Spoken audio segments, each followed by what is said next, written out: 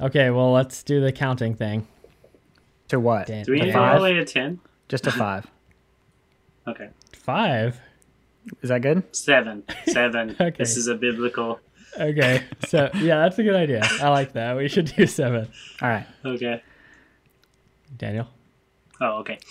1, 2, 3, 4, 5, 6, 7. I almost said 8. Better watch out. First question, why and what is this podcast?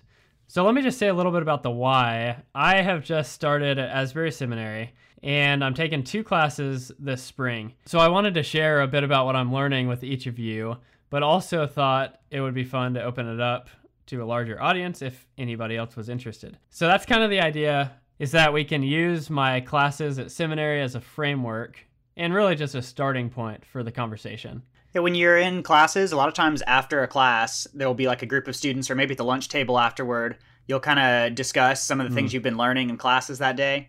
And that's a really neat way to get a little bit of insight for people who are in different classes. And so we're kind of thinking we might be able to emulate that sort of conversation. Yeah, I think there's a lot of people out there who have an interest generally in learning more about their faith, learning more about the word, and just interest in what goes on in a seminary, but aren't at the level of, or aren't at a place yet of being ready to sort of gear their entire life's trajectory that way.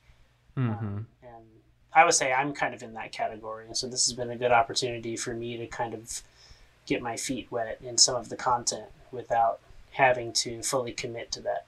Yeah, I'm working in a church right now, and so I definitely have exposure to a lot of people who are interested in going a little bit deeper than just like kind of Sunday school, like Bible study level. But like you said, they're not ready for seminary or don't need to go to seminary even, but they're interested in that level a little bit. So I think where we're shooting is kind of like in that middle ground a little bit. Talking about seminary like level material, but not having to do all the work and take the full load and do all the reading and all that kind of stuff that would be like a full seminary education or anything. Right. And yeah, that's the other side too, is you mentioned you're working at a church, and so each of us are in a very different place in life doing very different things. So I think that can add an interesting dynamic just to the conversation. For people that don't know, we're to just being 3 seminarians talking about their courses. Yeah, exactly. So for people that don't know, we are brothers. My name's Paul. I am the youngest. I am in Kentucky going to Asbury Seminary, and I do video production. I'm Joel. I'm the middle of the 3 brothers, and I'm living in South Alabama in Dothan. I'm a youth pastor. Been doing youth ministry for 3.5 years, and I have already been through seminary. I went to Asbury Seminary, got a Master's of Divinity and a Master's in Biblical Studies. So a lot of the topics that we're going to be handling are things that I have studied formally, even though it's been a while. And my name's Daniel. I'm the first Sigler. Well, Oh boy, here we go. Oh, okay. The first of us 3. Anyway, I have never been to seminary, so this is I'm approaching this a lot more as just a kind of layperson. Currently living in Ulaanbaatar, Mongolia, and I'm working with an NGO and evangelistic and teaching English, among some other things. There we go. So we're a bit scattered about, and our audio quality might not always be the best, be the most professional, but we will try to improve as we go. So just a little disclaimer there. Stay with us. You get what you pay for. You get what you pay for. So hopefully this will be informational, but also just entertaining and fun for people and for us. Yeah, I don't think at this point, I don't think we really anticipate having a broad reach of people who don't have some idea who we are, but if that does end up happening, that'd be awesome, and welcome. Right. Hope you enjoy it. It'll be interesting to see how this goes too, because we can only record so often, and I'm going to class every week multiple times, obviously, so there's just going to be way more content than we could ever talk about or share on this. So it'll just be interesting to see how it goes. I mean, it might be shifting topics fairly regularly based on where my courses are going, and even moving between different semesters. If we do get to a point where we're getting like listener feedback and things, there may be potential to revisit a topic down the line too. That's true. Yeah, that would be really interesting to get feedback. Give us feedback. All right, that sounds good to me. I'm taking 2 classes right now. The first one is called Inductive Bible Study of Matthew. And then the other class is called Missional Formation. But let's start with Inductive Bible Study, or IBS. Okay. Everyone pull out your syllabus. We'll look over. I don't remember ever actually using the syllabus. So obviously, Joel, you've taken IBS courses. Daniel, are you familiar with the IBS idea? Yeah, a little bit. Only really because when I last was visiting you, I attended the one IBS class, and my main impression actually was that this is what I'm familiar with primarily through the Bible Project videos. Yeah, and I think people use the term inductive Bible study for other things. It's not always the exact same method, but it has like similarities. Right. So it's breaking down into like themes or segments of the text. So let's talk about that. Here are a couple of the defining characteristics. Okay. So first off, that term inductive. They make a big distinction between inductive and deductive. With an inductive study, it's all about the text alone. You're not drawing from anything outside of the text. So you don't start with commentaries, or you don't start with a specific topic necessarily, or end in mind, or a cultural issue. You don't go to the text with those things on your mind. You start just with the passage.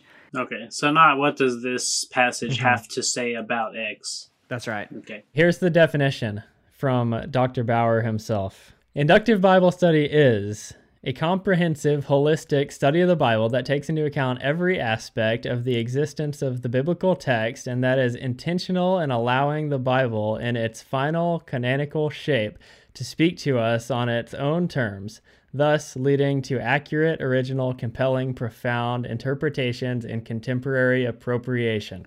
Great. Okay. Very thorough. A lot of times the entire hour and 15-minute class sounds like that. Okay, so basically what he's saying there is the whole Bible, right? We're interested in the whole Bible. Right. As it is. So not so interested in stuff called redaction criticism or source criticism, which is this study of the Bible that's talking about how did we get the forms of the books that we have now? Were there earlier forms? Were the books edited? And those kind of questions are not of interest to inductive Like Bible the study. Q. Right. Q document or anything like that. The inductive Bible study is not interested in that. It's interested in the whole Bible as we have it canonized today. And then it says that it's going for a comprehensive interpretation. It's an accurate interpretation, but then a contemporary appropriation or application. So that there is a correct interpretation of the Bible, but then there can be contemporary appropriation. Exactly. Did I missing anything, or is that basically it? I think that's basically it. Okay. There's a lot of words in there. Yeah, no kidding. So my question is, what comes to mind when you think of how you've studied the Bible in the past? In relation to induction or deduction, or just in general, like what? No, just in general, studying the Bible. I don't feel like I've actually done much Bible study in the past. What comes to mind the most when, kind of the term like studying the Bible, I think about like a Bible study book that I had when I was still, in middle school or elementary school, like pretty young. But I had this book that was like an analysis of the book of Daniel, because of my name. And so I remember like going through that book, and it was, Daniel's kind of obtuse in the sense that it has, all these prophecies, but that I do remember that kind of sticking into my mind as something that really helped me understand it in a way that I hadn't as much. And I think if you're just like reading, and even if you're reading in a group and having discussion on it, which I think is great. But a lot of times it can kind of be like, what do you think that means? Maybe this, maybe this. I don't know. It's, could be a lot of things. And it sort of just hangs there, or like, doesn't get past the sort of like, yeah, that was really strange, or that was really interesting, or is, I'm not totally sure what that means. I think there's definitely something to say to the value of that sort of wrestling with, like, I think a lot of the Bible is meant to and has always been like read in that sort of community. And that's one of the ways that a lot of like heresy is weeded out. When you have somebody say, oh, I think this means this, and it's just something that the Bible does not teach. If you're in a group of people that are familiar with the Bible and have some sort of spiritual maturity, then there's that space to say, I don't think that's in agreement with the rest of the Bible. So maybe like having those examples where it's like, well, I'm not sure exactly what it's saying, but I know it's not that. Right. I feel like a lot of my familiarity. I feel like a lot of my basic understanding of I feel like a lot of my basic understanding of the Bible just comes from mom reading it all the time to us when we were little. Or watching the Matthew every morning. Oh, yeah. Yeah, watching the old VHSs of Matthew and Acts. Verse by verse. Yeah, those were great. Yeah, so I think just familiarity with the biblical story as a whole is really important. That really does play into how we interpret the Bible as we read it. So there's something to that, but I don't know. I've heard it, I don't remember who said it, but it's like reading the Bible. If you read the Bible and take notes, then you're studying. And I was like, I don't know about that necessarily. but I definitely think that's you will gain more than simply reading. With my students, I usually just encourage them, like, people can get overwhelmed with the concept of Bible study to start with. So just start reading it, and if you just familiarize yourself with the Bible, you'll get a lot out of it. And then usually I'll ask them to just like ask, what does this text say about God? What does this text say about something that I can apply to my life, whatever they're reading for that day? And so at least that way they're like considering what they're reading, And I think that's a basic way to study. For me, that was that kind of mode, and then becoming aware of repeated phrases, that kind of thing was something I started doing a little bit, where I could, like this is a repeated theme. Like that's probably something that I should be aware of. That's probably like the extent that a lot of people get unless they have some sort of training. Yeah, that's true. I remember our youth pastor always saying, when you read, ask yourself, what does this say about God and how does this apply to my life? Yeah. And I definitely remember doing that for many years. So that's a good point. That is more than just reading it. Yeah. And as far as just being, familiar with the text, I always think back to the people who are actually in the Bible in the New Testament, disciples. They are constantly able to make references to the Old Testament scripture because they learned it so well. And you don't get an impression a lot of times that it was that they were like, what does this mean, as much as they had just memorized it and like dwelt in it and lived with it. And then the most powerful example to me is Jesus using the Levitical and Deuteronomical commands, like the laws of Israel, in order to rebuke Satan's temptation. But I always think back on that, like it was all they had was the Old Testament, and like everything in Isaiah and predicting the Messiah, everything about how people are to live. And Jesus himself, he wasn't rebuking Satan based on like, well, I'm the Son of God and I know you're wrong. He was using the Old Testament. The commands in the Old Testament, which there is an understanding there that he knew how to apply it. And also with the disciples who take these phrases and are saying this is lived out through Jesus. I had a hermeneutics class in 10th grade at the Providence where I went to school. And so it's a little bit hard for me to just remember like what was my mentality before taking an inductive Bible study class, because I got some tools at that time about studying the Bible also. Good on them. Yeah. It's pretty good for 10th grade. My Bible class at Emmanuel didn't teach me anything. Yeah, that was a good class for sure. Maybe it taught somebody something. I do remember the shape of the crowns of the two different Egyptian when they split in the southern and northern kingdom. So, yes, that's one very thing. important. I don't think that's in the Bible. We had a girl in our youth group who's like saved because of her Bible class at Emmanuel. So, do either of you have earliest memory of reading the Bible, or even just a very early memory?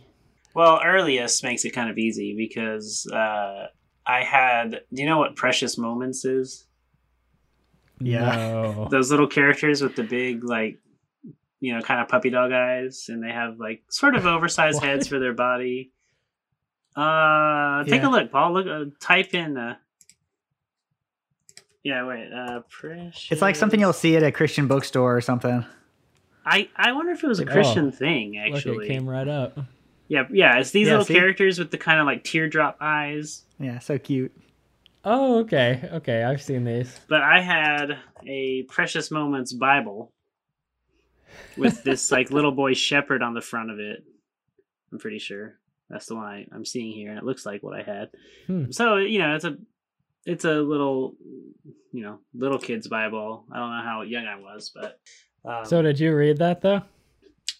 Well, I couldn't read, but I would look at the pictures, and I'm sure Mom read it to me. But mostly I remember the 10 Plagues story in that, and thinking it was so funny and these frogs everywhere. So that's my earliest devastation. Yeah, I guess I wouldn't call that the earliest reading the Bible memory as much as like my earliest memory with the Bible at all. Yeah. It's hard for me to like differentiate different sections of my like childhood. So there was a lot of Bible reading going on like before bed and around the table and for class and stuff like that. Mm-hmm. But I definitely remember when I started to read the Bible like on my own. I was probably late elementary school, and since we were homeschooled, Mom basically allowed that to be something that was part of our schooling if we would read the Bible on our own. Yes. So it was motivation because then it could like delay our other classes. Yep. And I could like spend time by myself reading the Bible. I was not a good reader when I was young. I really struggled learning to read. And so I remember starting out, I would only read like a section from like a little header to header, whatever the headers were in my Bible at the time. Yes. This is so similar to the one I'm going to say. And so that was like my daily reading was like one of those, and I would write in a notebook what my favorite verse was from that section. That's pretty good. Nice. You'd actually write down a favorite verse. How old were you? I don't remember exactly, but probably somewhere around third grade or somewhere right in there. I have this specific memory, and it must have been when I was a little older, where I really didn't want to do schoolwork. And I was just like, well, Mom, I can read the Bible. And she said, no, you need to do schoolwork. And I was like, oh, no! What? The first time it didn't work. It didn't work. And I couldn't believe it. Wow, she saw through your ruse. Yeah, she saw right through it. I must have been too old or something. But that's funny you mentioned like reading from header to header. Yeah. Because now that you say that, that's how I did it too. Yeah, I would go from the title to the next title. And I have another memory of going to Mom one time and being like, I don't know what I'm going to do. This section is huge. It's like it's like 2 whole columns in the Bible between these headers. And she's like, what you can do is just read about half of it and make a little mark for yourself and pick up the next half later. I was like, oh my gosh, what a great idea. I'm going to do that. I remember one time when we were visiting Grandma and Grandpa at the Ocala house where I can't remember why. I was like complaining or I was real upset about something, and Mom was like, go to your room that you're staying in and read the book of Jude or something like that. And I was like, the whole book? Mm-hmm. And, I didn't know that. It's one of those books where there's only one chapter. It's funny when you can tap into these early memories and realize how silly your mental processing was as a child. Yeah. There's very few that I can actually remember, but when I do, it's really funny. It's also, as you do that, you remember more also, which is interesting. Like the early memories you do have and you start talking about them, a lot of times like others come. Yeah. Which is really cool. Yeah, it's true. Yeah, it kind of unlock memories. So getting back to inductive Bible study and more what this class is about. Right, so far we have basically what it means, which is that you are not aiming for anything other than what does this say, period. It also goes into there was included in that definition like an application. Okay, yeah. For our own personal life and modern society in general. Mm-hmm. If I was explaining inductive Bible study to like one of my youth, I would say it just gives you a very structured way to study the Bible that's not subjective. Okay, so there's a very like objective, structured way to study the Bible. That's what I like about it. So one of the things he talks about in the book is the spirit of the inductive study. So like the attitude you should have when going into it. And one of the main things is to try not to take presuppositions into the text. Right. And try to go into it looking at it afresh. So looking at the section as if you've never heard it before. Yeah, you don't want to go in saying like, oh, I heard a sermon on this section, so I already know what it's about. Mm-hmm. Because then you could be wrong. And you're not letting the text speak for itself. Even, would that be like even something along the lines of like Zacchaeus' story? Let's say it's just the Zacchaeus story. There's, we kind of always assumed like, oh, nobody liked him. Which there's good reasons for that, but would that even include like tossing out, sort of contextual things that like that, and just seeing like, unless it says that, he was despised by his compatriots, then don't even think about that part? It's to start with, yeah. You kind of like will bring some of that stuff in later on when you're doing, because there is sections for like bringing in the larger corpus of scripture into your interpretation. That's a step away. So that kind of stuff, yeah, that's like a step away from your initial just observation. Okay. And bringing in historical context as well. That would kind of fit under that, the history that tax collectors were hated by the Jews. Right. And so you would want to include the fact that it says he's a tax collector. Right. Right. That'd be part of your initial observation. So like, why does it say that he's a tax collector? So this may be a little bit of a tangent, but does that mean don't assume that Jesus was an ugly man because of how it says he had nothing? Oh my God. Don't you hate that? Yes. We know that he was ugly. We know that he was ugly. Oh. Yeah, it's like, that's, okay, yeah, sorry. that's what that means. Edit that out. So that question kind of goes into this aspect of the study that he says it's not linear, but it's spiracular. So it's like a spiracular. Each step can affect the step before as well as the following step. And so as you learn something, it might change the way you originally saw something. Yeah, it's great that none of your findings or conclusions are like have to be final. As you continue going on in the process, if you realize that you were wrong, there's that space to like readjust. So you really do start with that kind of, forget everything you know about whatever. Empty your Forget everything mind. you thought you knew about the Bible. That's right, yeah. Well, you thought you knew. That's what I said. Okay. One thing that is really important and people tend to do, and it's a big part of the inductive method, is asking questions.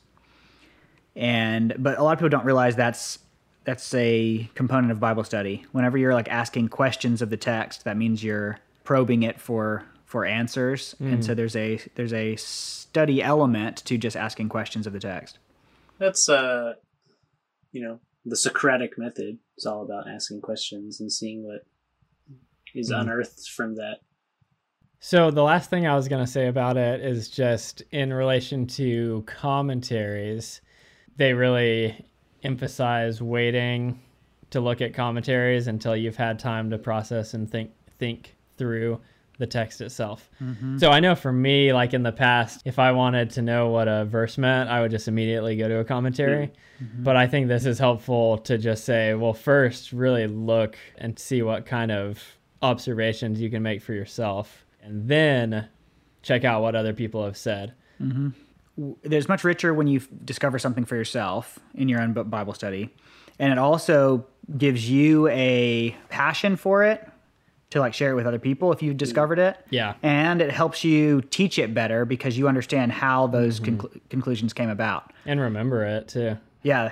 If you just start with a commentary, you can get the answer, but you don't have the process and you don't have the like passion that came out of that discovery.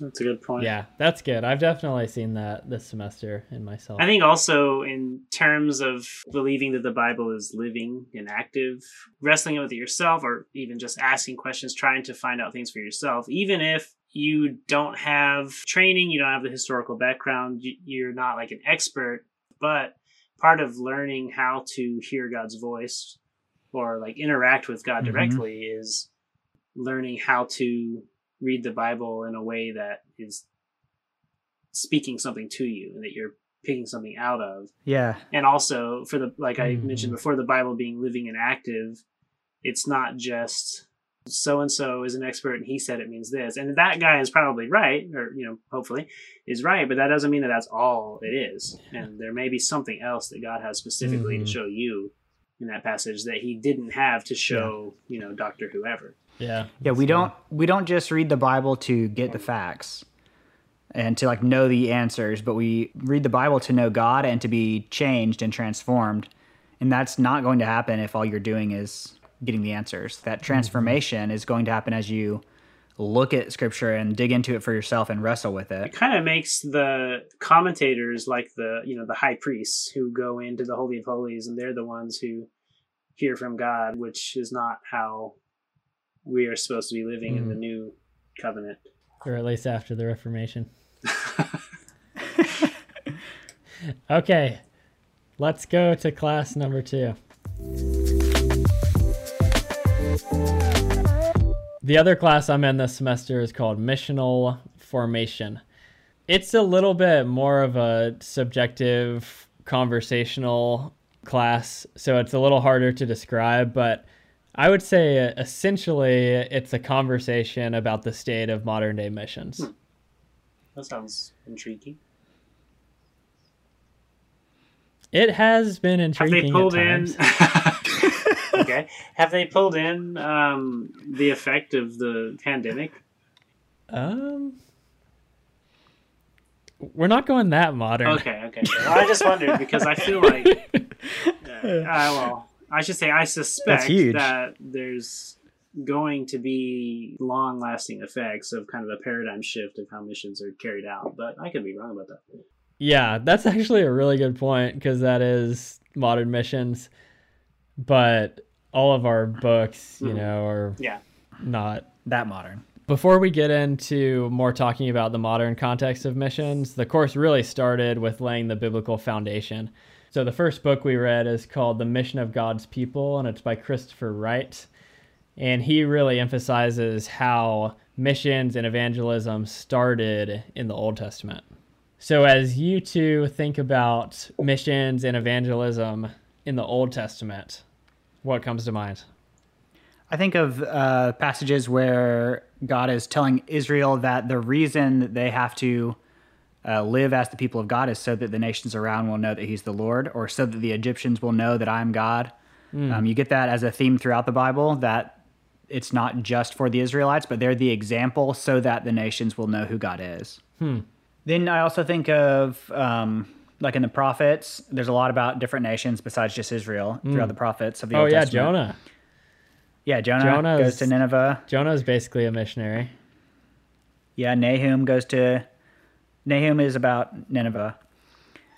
And some of the others have sections for sure, if not the whole book, to a different nation. And a lot of it has to do with the same things that they said to Israel, like if you're righteous, you're going to be rewarded, and if you are not, then you're going to be judged. And so you see a lot of that same kind of reaction that God has toward his people, he has towards the other nations as well. Mm-hmm. A couple things from the book that really stood out to me was, first, he talked about we think about the Great Commission as being Matthew 28. Mm-hmm. But he talked about that really starting with the call of Abraham. I'm calling you so that you can be a blessing to the nations. Yeah. And so there's that idea that all of us as God's people, our mission is to be a blessing to the nations. I'd never really thought about that in the context of Abraham. Yeah, that really meshes missions. well with the Uh-huh. the kind of directive to be doing these different. I don't know how to describe it. My instinct is to call it like nonprofit type activities, but like charitable, humanitarian, also like dominion over the earth and cultivating the earth, but also like taking care of people. Sort of fits with that, blessing the world, even if they don't believe what you believe. Mm-hmm. Yeah. My favorite thing from this book comes out of the story of Solomon when he's consecrating the temple. Mm-hmm. Joel, go ahead and read 1 Kings 48, 41. Wait, it's not 48? 8. Oh, it's just 8? Just say there's not 48 chapters from First Kings. Oh, okay. Okay, that's why I was having so much trouble finding it. 1 Kings 8, 41 through 43. Okay. It says, "As for the foreigner who does not belong to your people Israel, but has come from a distant land because of your name, for they will hear of your great name and your mighty hand and your outstretched arm. When they come and pray toward this temple, then hear from heaven your dwelling place. Do whatever the foreigner asks you, so that all the people of the earth may know your name and fear you, as do your own people Israel, and may know that this house I have built bears your name." So I thought that was really cool in the light of missions and evangelism, that even from the start of the temple, one of the objectives of Solomon was that foreigners would know the true God. Yeah. And not based on like trying to go out and reach them, but just based on demonstrating like the superior way of life that comes about through following that God. And seeing the power of God. It says they'll hear of your great name and your mighty hand, which you definitely see throughout the whole Egyptian narrative and going into the Canaanite conquest, that the people had heard what God had done in Egypt. Mm-hmm. So I would say the majority of the class is more about modern missions, but I wanted to start with that foundation of just some of the scripture that undergirds that. I think it's really important too, because people don't have a good understanding of the Old Testament. And so often people have that mentality that Old Testament is only for the Jews and God was just a like nationalistic God toward the Jews. Mm-hmm. But that's really not the case throughout a lot of the Old Testament. You have these sorts of themes of God wanting to speak to other nations and bless other nations and reveal himself to other nations, but it's through Israel, and that's why there's the focus. Yeah, exactly. Cool. So in the future, we can get to more of the missions context that comes out of that. Good. Okay. Well, thanks for doing this. Any Yeah. closing thoughts? I know both those were very introductory, but It's a good start. I think we've got a good amount of material, and I think it was it was interesting for me at least to talk to you about, so hopefully that means it's going to be interesting for people to listen to. I will say, as it relates to inductive Bible study, we just talked about the method, but the class is primarily about actually doing Bible it's not study. the theory. It's not the theory of the method. It's teaching you the method. Yeah. Yeah. So next time we talk, I want to actually get into the book of Matthew. Yeah. And start by just looking at the whole structure of the book, or the overall structure. So that'll be fun. Sounds good. Sounds good. Looking forward to it.